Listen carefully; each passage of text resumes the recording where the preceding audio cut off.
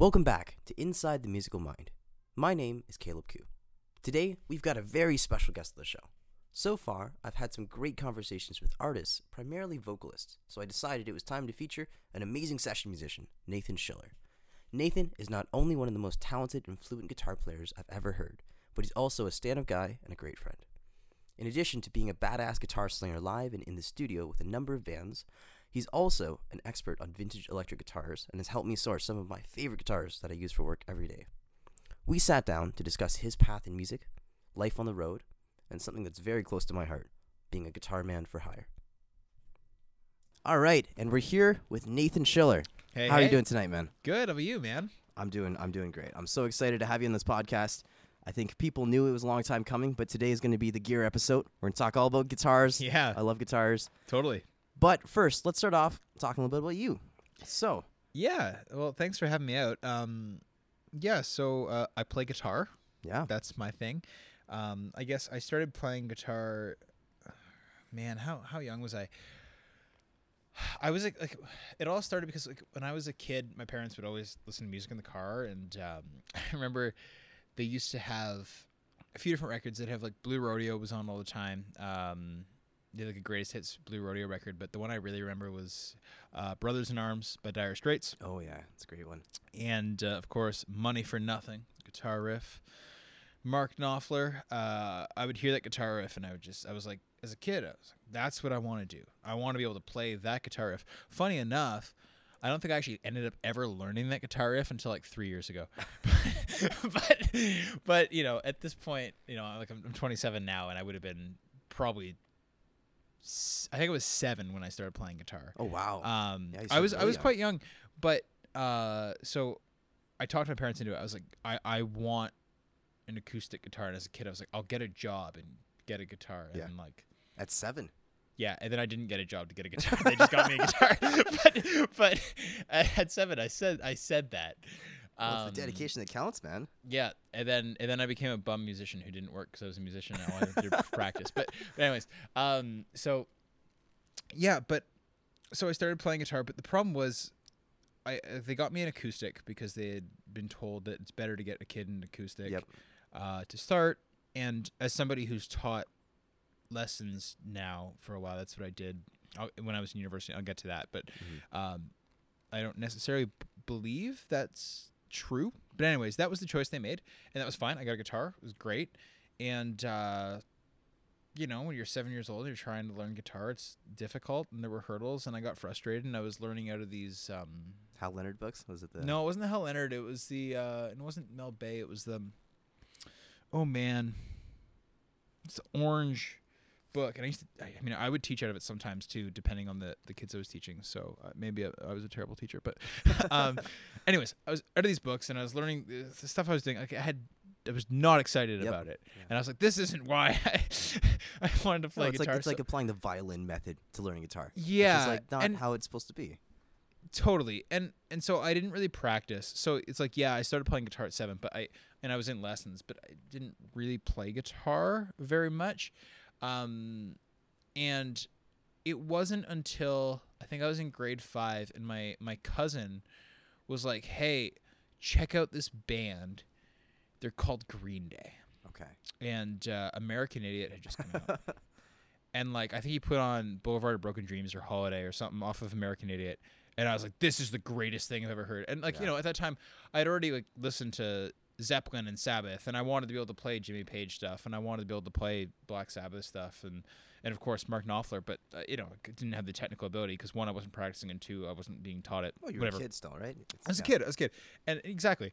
And then, but Green Day happened, and it was all power chords. Yep. It was, and as a kid, it was the first thing that I could do. Yeah. And so I remember my parents got me the American Idiot tab book, and I brought that to a lesson, and I was like, teach me this. And I learned the entire record. Yep. I learned the whole record. And all I did was play my acoustic guitar, play the power chords along to all the songs. And that was it for me at that point. And then all of a sudden I was playing guitar all the time because I could play this. And then I got an electric guitar for Christmas or my birthday or something. My parents were like, wow, now he's really into it. Yeah. And he's really doing it. And at this point, this was 2 years later because it took time to get into that. But anyways, and then from there, just Billy Talent 2 was out, and I got really into Billy Talent, and then I found my way back to being like, okay, well now I can venture into the Zeppelin stuff and Aerosmith and Guns N' Roses, and then I had this huge Guns N' Roses kick, and Slash was God, and in high school it was all about Slash. Slash was everything, and then like I got really into this wonderful Canadian band called Big Wreck that I got really into sort of towards the end of high school. We'll talk more about Big Wreck later. Oh God, yeah, and Ian Thornley is just a force of nature, a living rock god, man. He truly is. He's it's just astonishing. I mean, we can touch on that more later, but that was, I had listened to some, I had metal stuff that I liked too, but it was the first time I think I heard some of this. At least to me, because I guess I hadn't ventured out a lot. It was the first time I heard some of this really technical playing. That was still almost in a rock context, but had, the technique of somebody like John Petrucci from Dream Theater, but played in a context that I liked a bit more. Yeah, well, it's like the technicality, but with some soul. Right? Totally, not saying that the totally. Shredders don't Like have there's soul, elements of Zeppelin and Dire Straits. Mhm. Like, I mean, which so it reached me in a way where it was like, well, there's these technical things that I can't do that I want to be able to achieve, but they're in a context of things that that first made me pick up the guitar, and so I got really into that, and then, I was in bands from. In grade school, I had formed bands, and high school, like I remember back in like grade 9 when you first got your electric, probably. Yeah, well, no, even like I remember. So there was I think it was so funny in grade 7. At this point, I'd really playing guitar, and I had a friend whose dad was a drummer. Okay. So there was a drum kit at his house, Yes. and I talked him into playing drums. Yep. I was like, "You're gonna play drums in my band. We're gonna have a band, and you're gonna play drums." We're gonna get. And he was like, "Okay, I'll get my dad to teach me some songs." And Okay. I think we learned a Green Day song. I could play Green Day, maybe a Billy Talent song or whatever. And then I think we learned like "Sharp Dressed Man" by ZZ Top. Yep. And anyways, but I was like, we need to play a concert, and so we talked to our other buddy into playing bass, and so I. Pretty sure, if I remember this correctly, I talked the grade school into holding a talent show because I was like, I need a space to have a concert.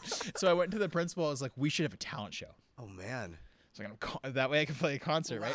And so they did. They held the talent show, and so we went. And I think what did we play? I think we played. I remember we played "Falling Leaves" by Billy Talent, and then I think we played "Boulevard of Broken Dreams" or something by Green Day again, like. I was clearly calling the shots. That's some good persuasion skills, man. But anyway, so in Grade grade 7 we 7. had this. We did that, and then I remember there was a fun fair, and I talked them into having our band play the fun fair. So they rented a little stage for us. We played the fun fair, and then I was heartbroken that band broke up when I was in like grade 9. Yeah. Oh, the heartbreak. Big high school trauma. Oh, it was so much drama. It was horrible. They didn't like the same music I liked anymore. Imagine that. But anyways, so and then I started a different band with some people in the music program at the high school, and that band was really cool. We were called the Grumpy Monkeys. Okay. And we had this my buddy. I still have some of the t-shirts. We got t-shirts made, and my friend was a really cool guy who I might touch on later because it mattered. He was my mother was a veterinarian. He was one of her clients, and I got to know him through my mother. But he was an artist, and he did a logo for us. It was this monkey smoking a cigar. But the reason I mentioned him is that he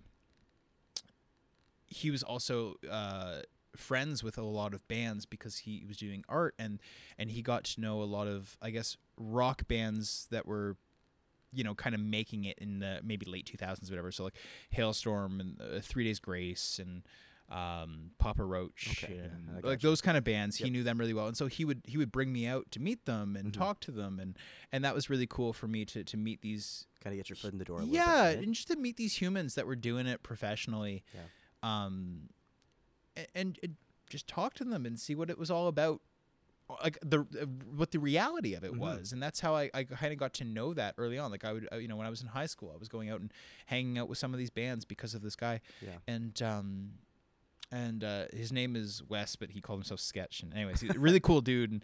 And that's such an important thing though, because especially when you just start, you start playing music and you get really excited and whatever. It's such a big divide looking at what an actual like life playing music actually is, right? Yeah. Because nobody tells you what that is. Totally. Right? They don't teach you in school. You don't see that anywhere, right? And even at that point, like, I was going into university to go into a music degree, but like, as somebody who went through, and granted, I just went to U of Windsor. I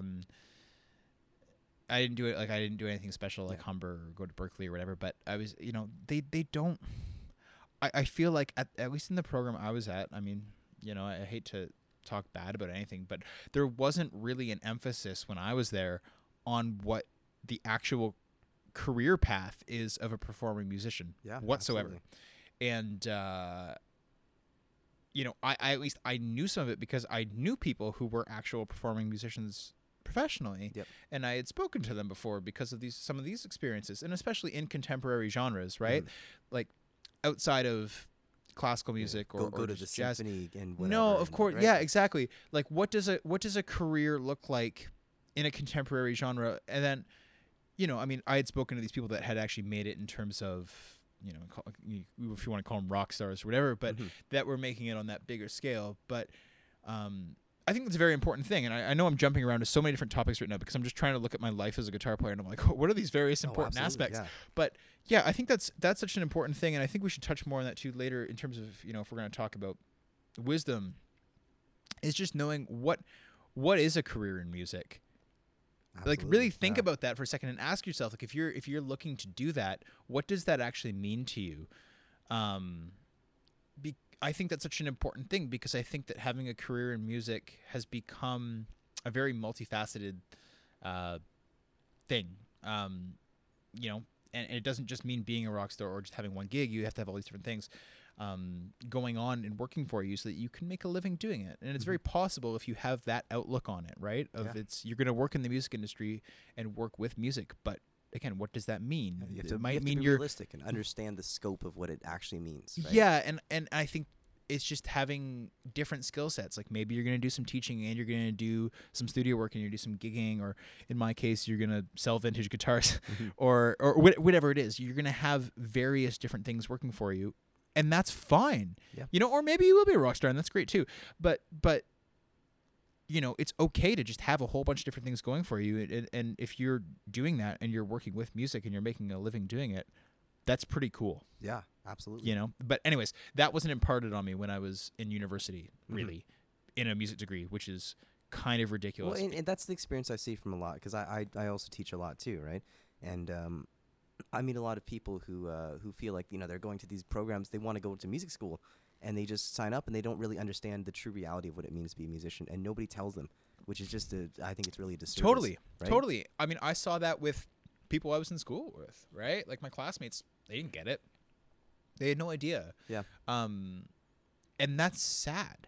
No, it is. Absolutely. And as educators, I think that it's your goal, or not your goal, it's your duty to impart that wisdom on people. I mean, that's huge. And it's so tough. It's tough though because the contemporary music thing is so much different than I think what a lot of these people came up. So especially if you're not going to a specialized school. But I mean, even in even in the more special, Humber, UFT, totally, and stuff, it's not the same as. It's so tough to really just define unless you are like one of the people who are actually out there touring and making a living and doing it. It's really hard to be a professor, I think, without that experience and say, well, this is probably what a career in music looks like. Yeah, exactly. And I mean, I tried to make a go of it, as everybody does in the touring thing. Like so, in terms of a bit more context of what I did. So I think I was in.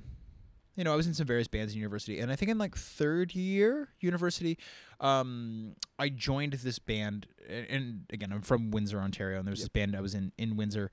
We were called The Silence Factory, and there was another guy who was basically the brains behind the project. He was the main writer and everything, and I was just kind of mostly a live guitar player. I did some studio work with him too, but I mean, we were still kids, we were still in university, and he was actually a few years younger than myself, but he was just this incredibly talented human. Really great songwriter, great guitar player, great drummer. Like he just had all the things. Hell of a front man, just killer. Like he had the persona, just all the things. And he was in grade 12. He was like 18 years old, and he was just this talented dude. Some people just have it, man. Yeah, he had the thing. And anyways, so this project started, and we had some support from our families and everything behind it, and we were able to throw a little bit of money into it to try to get it off the ground. And so we were doing some touring. We were putting songs out, and there was this competition that Hits FM in Niagara used to have. They might still have it. It's called Rock Search, and it's basically like a glorified battle of the bands. But previous winners are I forget what they used to be called, but Finger 11 before they were called Finger 11. Monster Truck were contestants. They didn't actually win. Yep. Crownlands, who won the year. Well, so we won it, and Crownlands won the year after us. And they're doing really well right now. But anyways, we won this Rock Search thing, and at that time, all industry eyes are on you, and there's a lot of support. And so we recorded a few songs with a producer named Gavin Brown, who did like Billy Talent 1 and 2, some of the big 3 Days Grace records, Thornley records. Yep. Anyways, big guys. All this stuff was happening, and we were touring too, and we did a few cross Canada tours, and it was very much in a small vehicle. Yep. Were you guys opening or headlining? No, we were booking them ourselves. Okay. I was doing a lot of the booking at the time.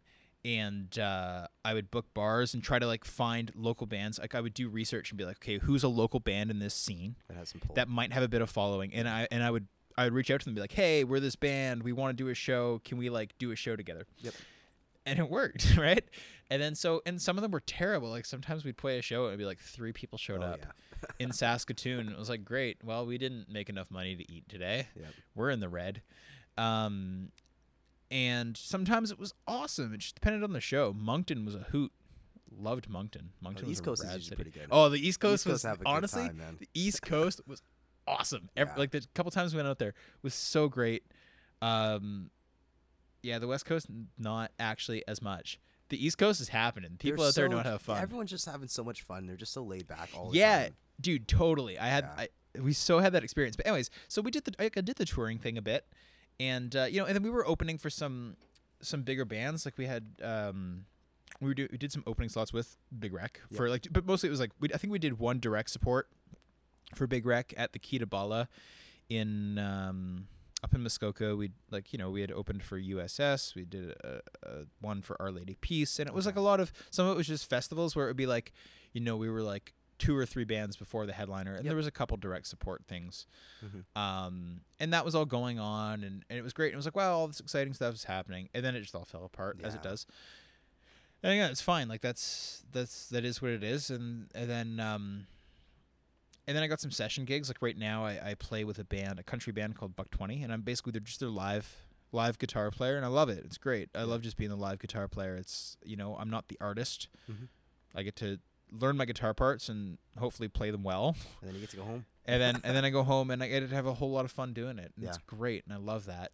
And then I went back I finished my music degree because I had basically decided, well, it's either do the tours with Silence Factory or do the music degree. And I was like, well, I'm going to go do the tours. For sure. So I went back, COVID happened, and I was like, okay, well, I'll do my music degree. And now I live in Waterloo, and I do some session gigs, and I mentioned earlier, I work a vintage guitar shop called Folkway Music. Sell really rad, cool old vintage guitars. Best place in the world. Yeah, it's a wonderful, wonderful, wonderful place. Spent many hours. And it's a dream job, and I love it. And so I'm surrounded by guitars all day long. Yeah. And I get to play them and still gig, and it's great. Now being in Waterloo, I've only been in Waterloo for, well, I guess it's been a little bit over. It's been like, what, a year and a half that I've been in Waterloo, and I'm still figuring out the whole scene here. It's very different than the Windsor scene, and of course things are very different because we're coming out of COVID and stuff, and the landscape has changed a whole lot, and that's really weird for me because I don't even know, like, coming into a new city at the end of this whole pandemic thing is super weird because I think everybody's trying to refigure it out. So it's almost, I think, harder in some ways because it seems like there's not a lot of established venues here anymore, and like things have died, and maybe there's not as many opportunities. I don't know. Maybe I'm just lazy and not finding. Well, no, it's hit or miss, right? Because there's been a lot of change, right? So there's a lot of the opportunities that used to be here aren't around anymore. But also, means that there's a lot of new things kind of just surfacing from the rubble. Right. So. Yeah, totally. And it's funny, like, when I think back on what Windsor's scene is or was, I don't even really know what Windsor's scene is anymore because I knew Windsor's scene prior to COVID. But like most places, venues have died, which is heartbreaking. Really great venues have died. Windsor used to have, it probably still does, have a really killer original music scene. And there was a lot of venues where you could just go, bars you could go and see original music, see original bands. And, I mean, I hope that's still a thing, but I think it's less than it used to be. Yeah, no, for sure. COVID made a massive, massive dent in that kind of thing. Yeah. All right. Sorry, I know I touched on a lot of things, but that was it's a great. lot. It's a lot to even just think about. Let's talk about what you've seen as the comparison between maybe the KW scene and the Windsor scene. Yeah. So, and again, I like I was saying, it's so hard to, I guess, compare because of COVID, because I'm remembering the Windsor scene as it was prior to 2020. Yes. For sure. And you know, I'm comparing KW's scene in 2023 to that. So that could be somewhat meaningless. But coming up in Windsor was kind of cool, and I don't think I realized how special it was. And when I started touring, I began to realize that Windsor had something kind of special going on in terms of its music scene. There's a lot of original bands there, and there was real venues for them to play. So like Windsor's downtown, which it's tough. Like going and visiting Windsor's downtown now, it seems like it's just getting rougher, and it's kind of sad to watch. Yeah. But there's several bars that you could go to, and even like unfortunately, right when I was starting to get into the scene, some of the places were closing. But there was some really killer kind of mid-capacity venues, like a few hundred people, that would hold shows too. And you'd get like mid-tier touring bands there, but then local bands would play them too. And there was a lot of opportunities for local bands to have opening shows, which again, it was just at the tail end of that and kind of missed some of it. But there's bars which still exist, like Fog Lounge is a really cool bar that you could probably get, I don't know, 75 people in maybe. Yep. But it's a really great spot where they have original shows there, like every Friday, Saturday night, and even more than that. There's original music there, and that's such a great environment, because that's like really where you learn your craft. Like I love playing in small clubs, just packed with people, because that's the most fun. That's where it feels like the music is real, especially as guitar players, right? And loud amps and just and coming back to that contemporary music thing, like if you're in a rock band, you have a spot to play. There's another place called Villains. There was a place called the Beer Exchange, which unfortunately closed, I think, during COVID, which again, really sad. There used to be a place, I remember with my Grumpy Monkeys band, there's a place called Milk that we had played at, and it was this like coffee lounge thing. But again, I remember we did an EP release and we filled it with like 100 people, and it was so not safe. Yep. But it was awesome. And anyways, so you have these places to play that were, if you're an original band, you had a place to do it.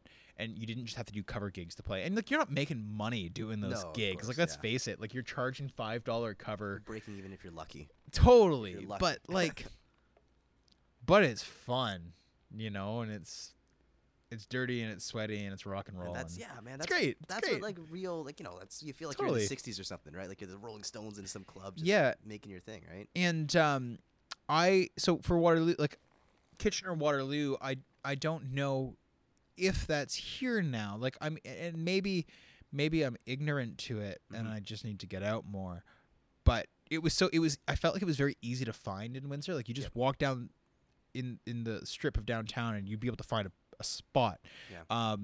And also I think I'm used to Windsor having like one main downtown area where it was like everything that's going on is going on within these few blocks. Yeah. Whereas KW is kind of spread out. Like there's it's more of like a big city vibe where there's different sections, and so you navigate it differently, I suppose. But I don't know. I mean, you tell me. Is there a scene that I'm not seeing, or is it something where there were more venues like that died during COVID that I missed out on, and I just missed that cool thing? Or like, what is it? Like, I actually don't know. It's really interesting because it's funny. So I actually didn't start gigging around locally until after COVID too. Right. So I might not even be the best authority on this. Right. Because most of my gigs were all jazz gigs in Toronto back when I was playing before COVID. Mm-hmm. And then after COVID, then I started playing a lot more in the local scene and doing the session stuff and whatever. But there seems to be a lot of session gigs. There is a decent amount of like sidemen. Like there's a lot of original music going on too. There's been a pretty big post-COVID boom, especially artists I think who just kind of discovered their art during COVID, and so you get all these these incredible artists who've just kind of figured it out in their bedroom, and now they're trying to bring it to a stage. But the big thing is there was a lot of venues that shut down. Like, thinking about, like, off the top of my head, the Boathouse, that was in Victoria Park. That was a great one. A Rhapsody Barrel Bar, that was one in downtown Kitchener. That was a big one. Yeah. They had a lot of jam sessions and a lot of that kind of, like what you're talking about, kind of a club bar yeah, thing. Churchill Arms, that was man, you know, I went there a few times because when I first came to Waterloo, my significant other was renting a student. She was a student here, and then she started working here. She was like in a student house a block away from the Churchill Arms. The fries were very freezer burn. Dude, but yeah, it gutted me when they closed. Like, because I remember we played there, I think like 2 weeks or something before.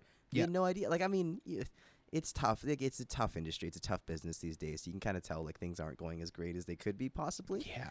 But just, you know, seeing that sign, and they took the sign down, I swear, in like 2 days. It was so like you're driving by, you're like, oh, guess it's gone. It's a new thing now. It's sad. It's sad that so much is closed, but it's depressing. We don't need to talk about too many depressing things. But yeah, so I mean, it's tough to compare because I feel like I have my understanding of what the Windsor scene was and what KW is just, it's almost like two different landscapes, two different worlds. You know, the post-COVID and pre-COVID kind of. Sure, but it's just an interesting observation to see, like, because that's the beautiful thing. Like, so many different little small towns in Ontario have. The other thing to mention about Windsor, which I think part of why it has some of that is and now it's gone, which is heartbreaking. But they had a radio station that was called 89X, and it was like a local rock station that was like half based out of Detroit, half based out of Windsor. It was kind of weird, but and it was awesome. And they would, you know, sponsor some shows, and when I was doing the touring thing, and what we would do is we had songs that were doing well on radio, right? And we would go and we would do these like radio visits where we would always, so whenever we were playing a show in a town that had a local rock radio station, we had a radio tracker, and he would set up these meet and greets basically with us meeting the radio stations and like the program directors, and music directors or something. Yeah, we would do that maybe on the show, and then we would also it was basically just networking, being like, hey, nice to meet you. Please play our song, you know? And anyways, but we would go to these different stations, and I really realized at that point that, like, oh my God, there's like 4 great rock stations in Canada. For active rock, which is what they call it, anything that wasn't there's alt rock and active rock. Well, no. So yeah, I guess so. But there was alternative and then active rock. Okay. And active rock was anything that was like remotely heavy. So we were active rock, and there was like 4 great active rock stations in Canada. Hits FM, which did Rock Search being one, and 89X being another. And I didn't realize at the time not everywhere had this. Yep. And I think that had a huge impact on Windsor having some of that music scene that had lasted. That station's now gone. Unfortunately, I think it's been bought out, and it's now like another pure country station. Which you know, country's great and all, but it's sad when you lose like a kind of a big like, community thing, like a hub, right? Yeah, that's like any kind of organizing body that communities get created around it, right? Absolutely, yeah. And that's what had happened. So it's sad to lose that. But anyways, I think that's part of why Windsor had the scene that it had. Is there was just a lot of like culture there. I think Windsor really does have in some ways its own culture. And the local rock radio station was a part of that. Yeah. And I imagine the American thing too. Totally. There, I mean, there's a huge influence there too. Though you know, in any recent years, crossing the border is a more difficult thing. But yeah, that's definitely something that I really do, looking back, appreciate about what Windsor had going on. Was that local music scene and the local rock radio station and everything, and it was like, wow, it was a really cool thing. It was a really, really neat thing, and it gave you, as you know, me coming up playing rock music, a place to hone my skills, like you were saying. Yeah, you know, and it's such a fascinating thing because I feel like radio has really just in general just died out so much in the past couple of years. It really has. I mean, of course it's going to. Which is sad, but. And, you know, I still listen to the radio in the car. Yeah. I listen to, like, the London rock station and stuff. But yeah, it has. I mean, streaming is just such a... It's the new thing. Right? It's the new thing. It's what people do. You can listen to whatever you want, whenever you want. Yeah. Like, we're humans. Paradigm. We have short attention spans. We want what we want. We want it right now. Yeah, it's a pretty big paradigm shift in the whole kind of industry. It's pretty insane if you think about the whole scope of what streaming actually represents. Right? Totally. Yeah. Absolutely. It's crazy. It's insane. And I mean, it's its its impact on the music industry. Of course, I mean, there's much smarter people who are far more educated on the actual numbers of this than I am, and I don't want to speak to it too much because, again, there's people who know a lot more than me. But yeah, I mean, you think about what it costs to actually make a record the way like in a big studio. Yep. Like when I was doing those the few songs we did with Gavin Brown, I know what it cost to record those songs. Yeah, like a proper live record with live guitars and drums and stuff. Yeah, like when we tracked those songs, we were at Noble Street Studios in Toronto working with a world-class rock producer in a world-class facility. It's not cheap. Nope. And then, you know, you put in these songs out that you spent thousands of dollars on for like pennies for a bunch of streams. You get a bunch of streams and you get pennies. Yeah. It's like, wow. It's tough, yeah. Okay. It's a tough return on investment. For sure. Totally. It's pretty wild when you think, again, how much money goes into it and how many streams you need to really be able to recoup a lot of those funds.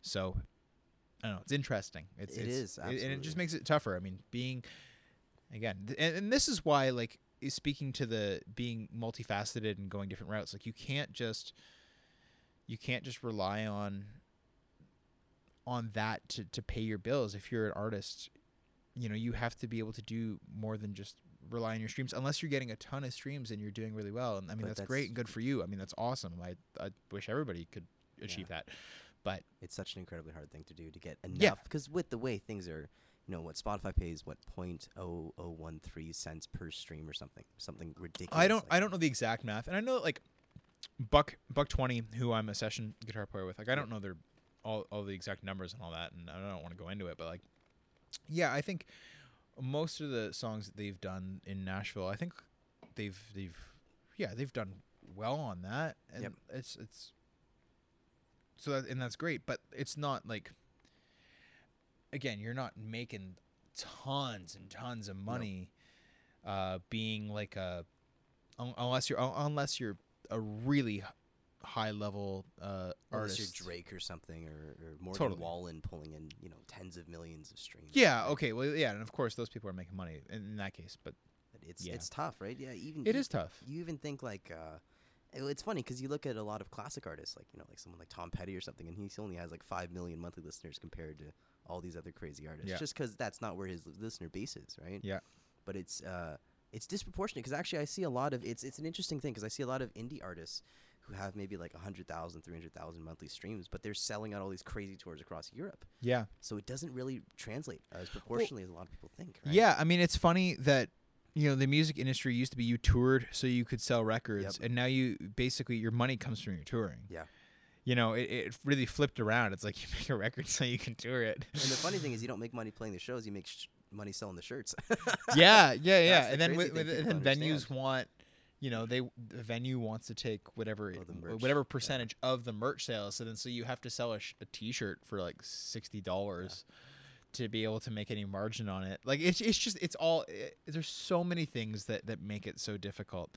And again, like there are people who are way more educated on the actual math of that than I am, so I don't want to misspeak and say stuff that's wrong and misrepresent it. But yeah, it's tough. It is pretty wild to think about. Yeah. And I saw some of that, like when I was in Silence Factory, I got like a glimpse into that world, and it was like, wow, okay, this is the reality of it, eh? Like this is how hard it really is. Wow. Okay. It was a real reality check. It was a huge reality check. A lot of people don't get that, right? And even music school kids don't see that reality of like what being a musician really is, right? Well, speaking of your days on the road, what's like the craziest thing that happened to you? Man, the craziest thing that happened. Oh, okay. I'm gonna tell this story. Okay. And I hope it doesn't offend anybody. But this was awesome. So we were playing a show in Ottawa, and again, I'm from Windsor. Like, we don't have these things there. We found a Church of Scientology. Okay. And me and the front man of the band were like, we've gotta go in. Yeah. Like, we're gonna go meet Tom Cruise, you know?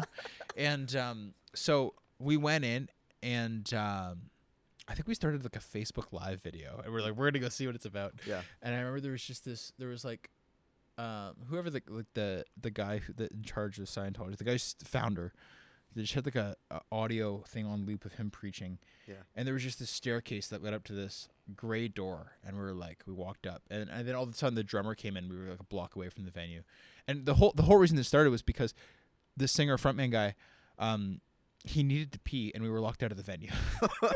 so we were trying to find a spot to find him a washroom, and we were like, they gotta have a bathroom.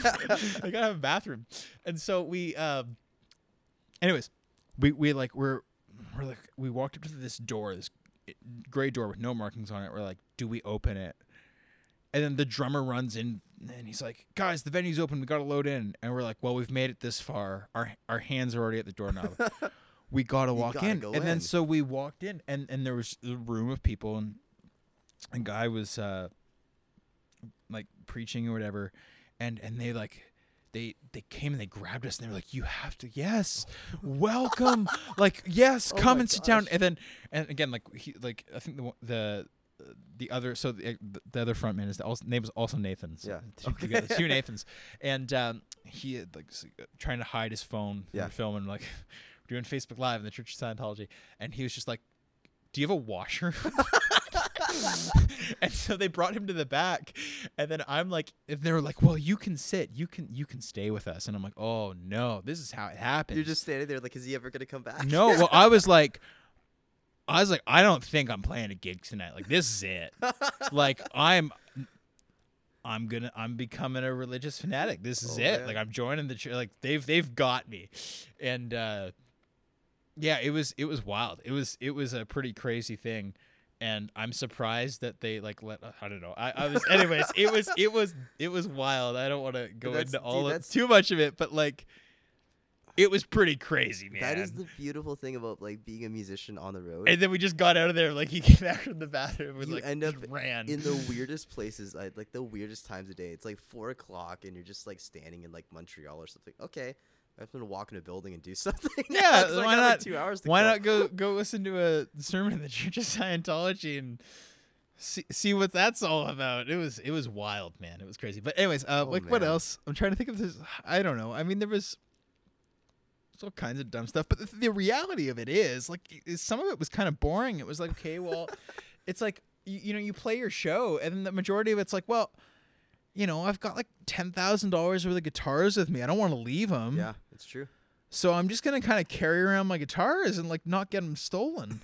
Especially like you play a lot of these shows, and you mentioned Montreal or Vancouver or some of these places that are notorious for bands having all their gear stolen. You're like, I don't want to go do anything fun because I don't want to get my freaking guitar stolen. I don't want to be the guy on the Instagram stories. Being like, our trailer got broken into, or so it was really a lot of like, and there was sketchy times. Like we had our trailer, and we would always have somebody standing obviously with the trailer, and one guy carrying gear and one guy staying with the gear in the venue, and maybe or two guys carrying gear, whatever. And there was definitely times where you'd be in the trailer and people would like walk in and start looking into the trailer, and like you'd be in there and you'd be like, get the F out. Yeah. And they're like, oh, well, we don't mean anything. And it's like, then, okay, well, why are you looking in my trailer? Yeah, it's just like, I know.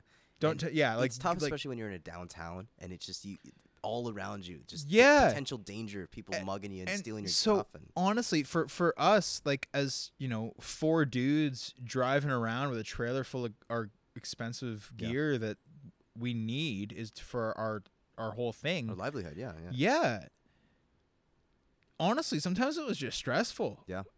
And you can't load all that gear into like a hotel room or into your friend's, apartment that you're crashing at. Well, and then you get in late after the venue at like 1 or 2 in the morning or something. Totally. I'm not going to open up the trailer and lug him the Marshall and the double bag and whatever. No, right? and like, yeah. I mean, there was some nights where like fun stuff happened that's like maybe not appropriate for a podcast, but like, because, it's tour and once in a while you have fun. But like, for the most part, that was the reality of it. It was like, okay, well, unless we had very safe accommodations that were nearby and we were somehow able to bring gear in. Yeah.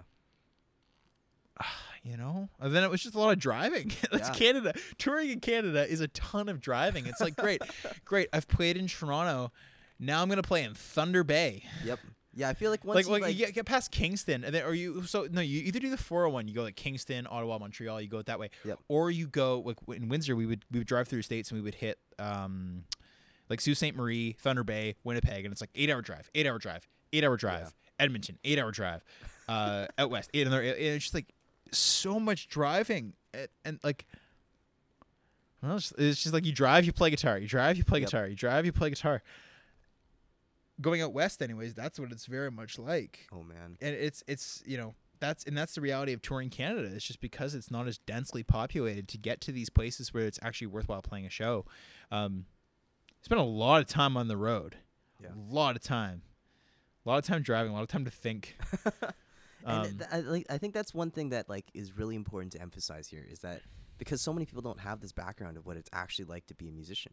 Yeah. Right? Like, you know, you'll go to a show, you go see a band or whatever, but you don't see what happens like the other 98% of their day. Yeah. Right? That's like, it's so funny because everyone's like, whoa, you're on your tour, you're playing guitar. It's so badass. It's like, that's like 2 hours, it's like an hour and a half of my day at most. Right? The rest of it is doing all this other menial, like, and whatever, like normal stuff. We did a one-off show in Montreal, and I remember from Windsor, we got up at 6 a.m., left at like 7. Yep. I drove us to Montreal, and then I drove us back.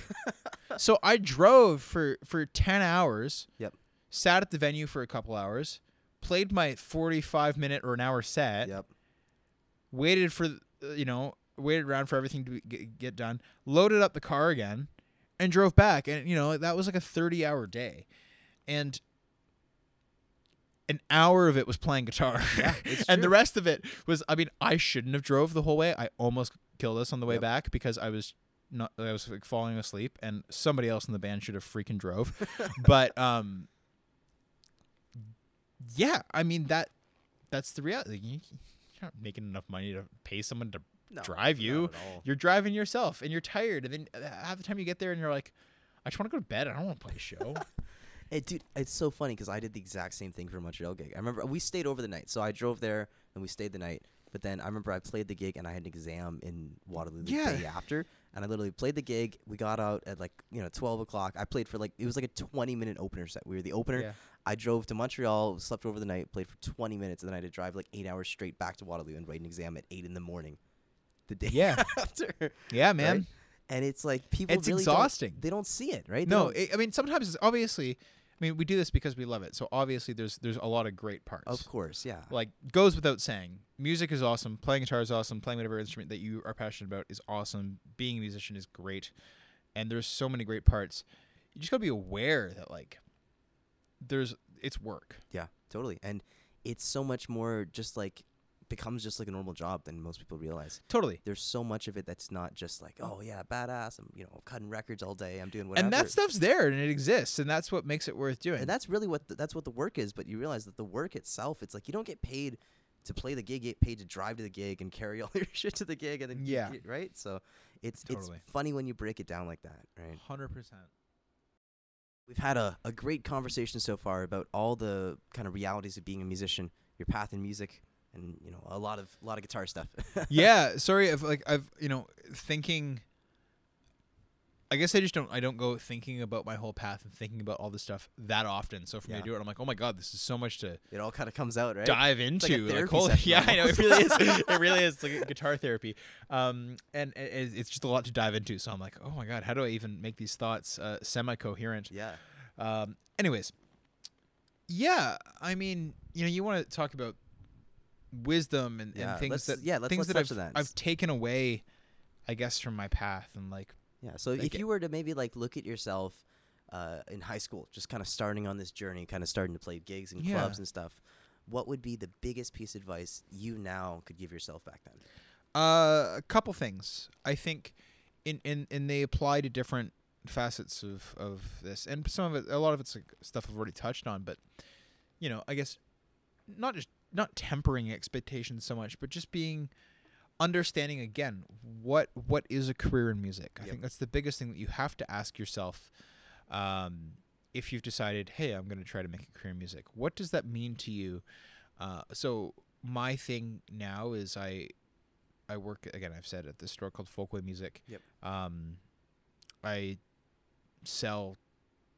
work as a sales guy selling vintage guitars, and one of my other loves is history, and I always, as a kid, thought that like I'd either be a musician or an archaeologist. Yeah. And basically You got a beautiful intersection. Yeah, of both of them, exactly. right? So I do all this historical guitar stuff Yep. and authenticating these cool vintage electric guitars, and that's great. And I found a way to be passionate about, a job. I'm so lucky to be somebody who has a job that's a 9 to 5 that I'm truly passionate about in music. Yeah, absolutely. In music, and because of it, I get to meet all these cool musicians, and I'm constantly surrounded by guitars and playing them, and just meeting other people. One in the local scene, two on a broader sense, just other musicians. Some pretty renowned musicians. Like, Yeah. you guys did a deal with Julian Lage, right? Yeah, Very and recently, and that's remarkable. and the reality is about most notable guitar players is they're also just gear dorks. Yeah.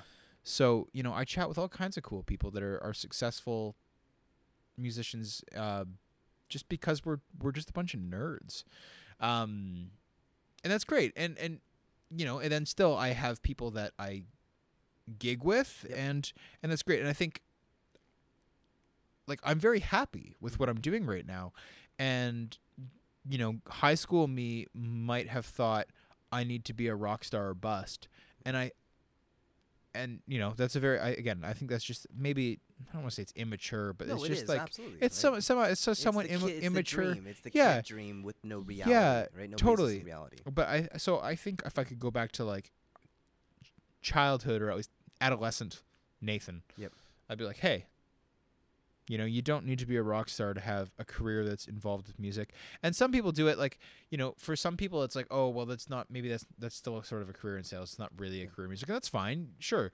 Like you don't have to just have like a 9 to 5 job. You can still do it all music. Like when I was in university, when I did my last year, I was teaching a bunch of guitar. Yep. and gigging, and that's a way to do it too. A lot of the musicians I work with are people that teach too. Like the drummer in Buck 20, who's he's a professional musician. He helps run a lesson studio, and that's his like day job. And then he gigs a ton. Yeah. And he's a professional musician. Absolutely. That's being a professional musician.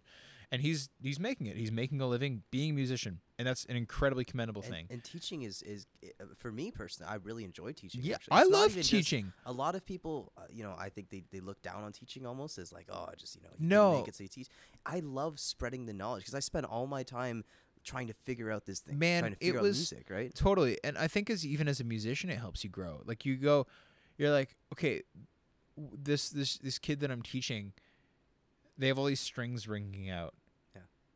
Why are my strings not ringing out? Yeah. How am I actually muting the strings on my guitar? Like I don't even think about it. I just do it. Yeah. You do all these little things that become subconscious. And then I found that when I was teaching, I really started to dissect how I played guitar. Yeah. And I had to figure out, oh my God, like I don't even know how I'm muting all these strings. I need to figure that out so I can teach somebody how I'm doing Absolutely, it. yeah. And that was really cool because it made me aware of things that I was doing and really made me think about how I was playing my guitar. Yeah. And that made me aware of things that I wasn't doing that I could be better at. And so I think you improve as a musician by teaching. I think teaching is a valuable thing. I should teach more again. Yeah. It's great. I love teaching. And honestly, like even financially, it's way better than a lot of people think too. Totally. It's a great. It's a pretty decent it's living. nothing to look down upon. That, and again, if you're teaching and you're gigging, or even if you're just teaching music, you're a professional musician. Absolutely. You are a musician making money in the music industry. That's being a professional musician. And then it's just asking yourself where in the music industry you're willing to be, like where you think you can be happy. And that's great. I mean, if you can make a living doing something that makes you happy, you're winning. Absolutely, right? So I think the world is such a crazy place that if you can find something that you can do every day and make a living Totally. from it and be happy, that's just an incredible thing. That's a big thing I would say. The other thing I would say, another thing, not the other, but another thing is that your ear is everything. Oh, totally, man. That's a great. Your ear is everything. I went down this path of like huge music theory thing, and like, which is great. I mean, I also don't think the people that are like, oh, don't learn music theory because it might diminish something. Like, no, that's stupid. That's not the right perspective. That is wrong. Yeah. And you should be able to, like, music theory is valuable. You're putting names to things, and it helps you just speak the language better. Like when you're talking with other musicians on so many gigs, especially if you're doing session stuff, or whatever, you need to be like, you need to be able to identify chord progressions and speak about them in an educated manner. Because, you know, if we're doing on a gig together and I'm like, oh, like it's a 1 6 4 5 progression, or or that way you can transpose something, but your chord progressions, like you don't need to know in depth. Like you don't need to be like the Neapolitan chord. You don't need to be able to play bebop to have a career playing music. That's really cool if you're a good bebop player. Yeah. Amazing for you, Caleb. Keep it going. I can't do it. But you need to have a basic understanding of music theory to be able to communicate. So that's important. But I was at a point where I got so hung up on the theory that I didn't just let my ear guide me. And what I've realized now, as a guitar player, you get caught up in your shapes and your scales and all those things. Mm-hmm. And the biggest thing, like if I'm soloing now, I mean, sure, I have my runs that I do that are based around shapes and scales, and they're guitar player-y things. Yeah. They're the things that we all learn. Play guitar. Yeah, and I have my pentatonic, or like I'll run like, if we're gonna use a theoretical term, like I have some modes that I'll run. Like I have a lot of Dorian mode. There's your technical term. Yep. I run Dorian mode things because I like having the major sixth over chords if it fits. And in a minor pentatonic context, and I'll do those again. Guitar player runs, they're shapes, fun. But the majority of playing guitar solo for me is the next note a half step up or a whole step? Mm-hmm. Is it a half step or a whole step, or do I want to maybe jump up a little bit and maybe I'll jump a third or a fourth? But I can hear where's the next note that I need to go to. Like if I'm playing a line, you should be able to hear. Where's the next note where are you resolving to, or where are you, maybe you run a chromatic, but you need to be able to hear in your head where the next thing is. And that takes a lot of time to get there, but it's where it stops. I think that's the gap that people sometimes miss, where it sounds like I'm playing shapes and it sounds like math versus it sounds like music. Totally. Is that you should just be able to, again, hear the next note. What's the interval I need to play? Yeah. Do I want to? I mean, you don't have to just play the next interval in the scale. It doesn't just have to be a half step or a whole step. But you should be able to know what the next note in the scale that you're playing is without looking at your fingerboard or whatever. Again, I speak I speak about it like a guitar player because I'm thinking of it as a fingerboard. But if you're a pianist, you would know. Am I playing a whole step up, or is it a half step, or whatever it is? And that's all your ear. That's so important, yeah, because whenever I'm teaching students because that's one of my favorite things. I love teaching everybody how to imprise. I've got 5-year-old kids who I'm teaching the minor pentatonic scale, and they're just running up and down over a blues, and it's so fun. But the biggest thing I always say is you can't play it if you can't hear it, right? All these great players who play these incredible, articulate, complex, runs that break harmony, right? They do all these ridiculous things. They can hear that in their head. They can see a chord, and they can picture how all those notes fit against that chord. And you can't just play random things and make it musical. No, exactly. Yeah, you have to be able to. That's just it. You have to be able to hear it before you can play it. So that's the biggest thing. Is ear training is everything. Using your ear is everything. And I guess past that, I would just say be open. Yeah. Be willing to take influences that you didn't. And I don't do enough of that. I'm saying this to myself now, reminding myself of this. Listen to more things. Yeah. Don't just get stuck in your box. And be open to liking new things too. And just taking different influences, and I don't know, not making up your mind about different things in music. You just have to be open to learning at all times. Music is a language that you can never learn at all. You can't. You could spend 10 lifetimes doing the music thing, and you'd still have so much to learn. Just scratch the surface, right? Totally. So you're constantly learning. Yeah. And it's hard. You're for me, even though I'm I sort of work in a music context 9 to 5. Life is busy. I work a 9 to 5, and I come home and I have stuff to do. There's life stuff, and sometimes it's hard to find time to practice, or you don't want to because you're tired and you've been around. I've been around guitars all day, and I'm I just need to sit and not do guitar things. But you just gotta remind yourself that you still have a lot to learn, and you got to try to cut out that time to keep on growing as a musician, because I just think it's so important to keep on growing, because you always will. If you put that time in, you will never stop growing. Yeah. And that's so important. And I think you hit a really beautiful thing there. It's like I can have a long day working, playing guitar all day, and being like, get home and feel so tired and beat. Then I'll look at my guitar and like, I don't want to do it. And then I pick it up, and then it'll be 4 hours later. And I think you just need to pick it up. I think it's honestly it. As soon as you pick it up. I think it's easy to just say like, oh, I don't want to do it. And then if you really love it, you'll pick it up and you'll go, oh yeah, this is fun. Yeah. But you just have to, but you also have to, and quick, I don't have much time left, but I'll just say quickly, I think it's easy when you're playing an instrument and you're doing it professionally to pick it up and automatically be trying to work. Yes. I think you need to remember how to just noodle and have some fun too when you're doing it in that context. If you're playing a lot as in a professional setting, you need to be able to sometimes just pick up your instrument and be like, I'm doing this for fun. Yeah. I'm doing this to remind myself why I love playing my instrument. Mm-hmm. And I'm just going to sit here and I'm going to enjoy this. Yeah. And if you do that, I think that'll add it's a valuable thing for your life, and it'll keep you excited about playing whatever instrument you play. And it goes back. Sometimes you just got to strum those Green Day power chords, man. Sometimes you just got to play American Idiot. Sometimes you just got to play American Idiot. Man, I played Holiday the other day, and I was like, oh, this is so much fun. I know, dude. I know.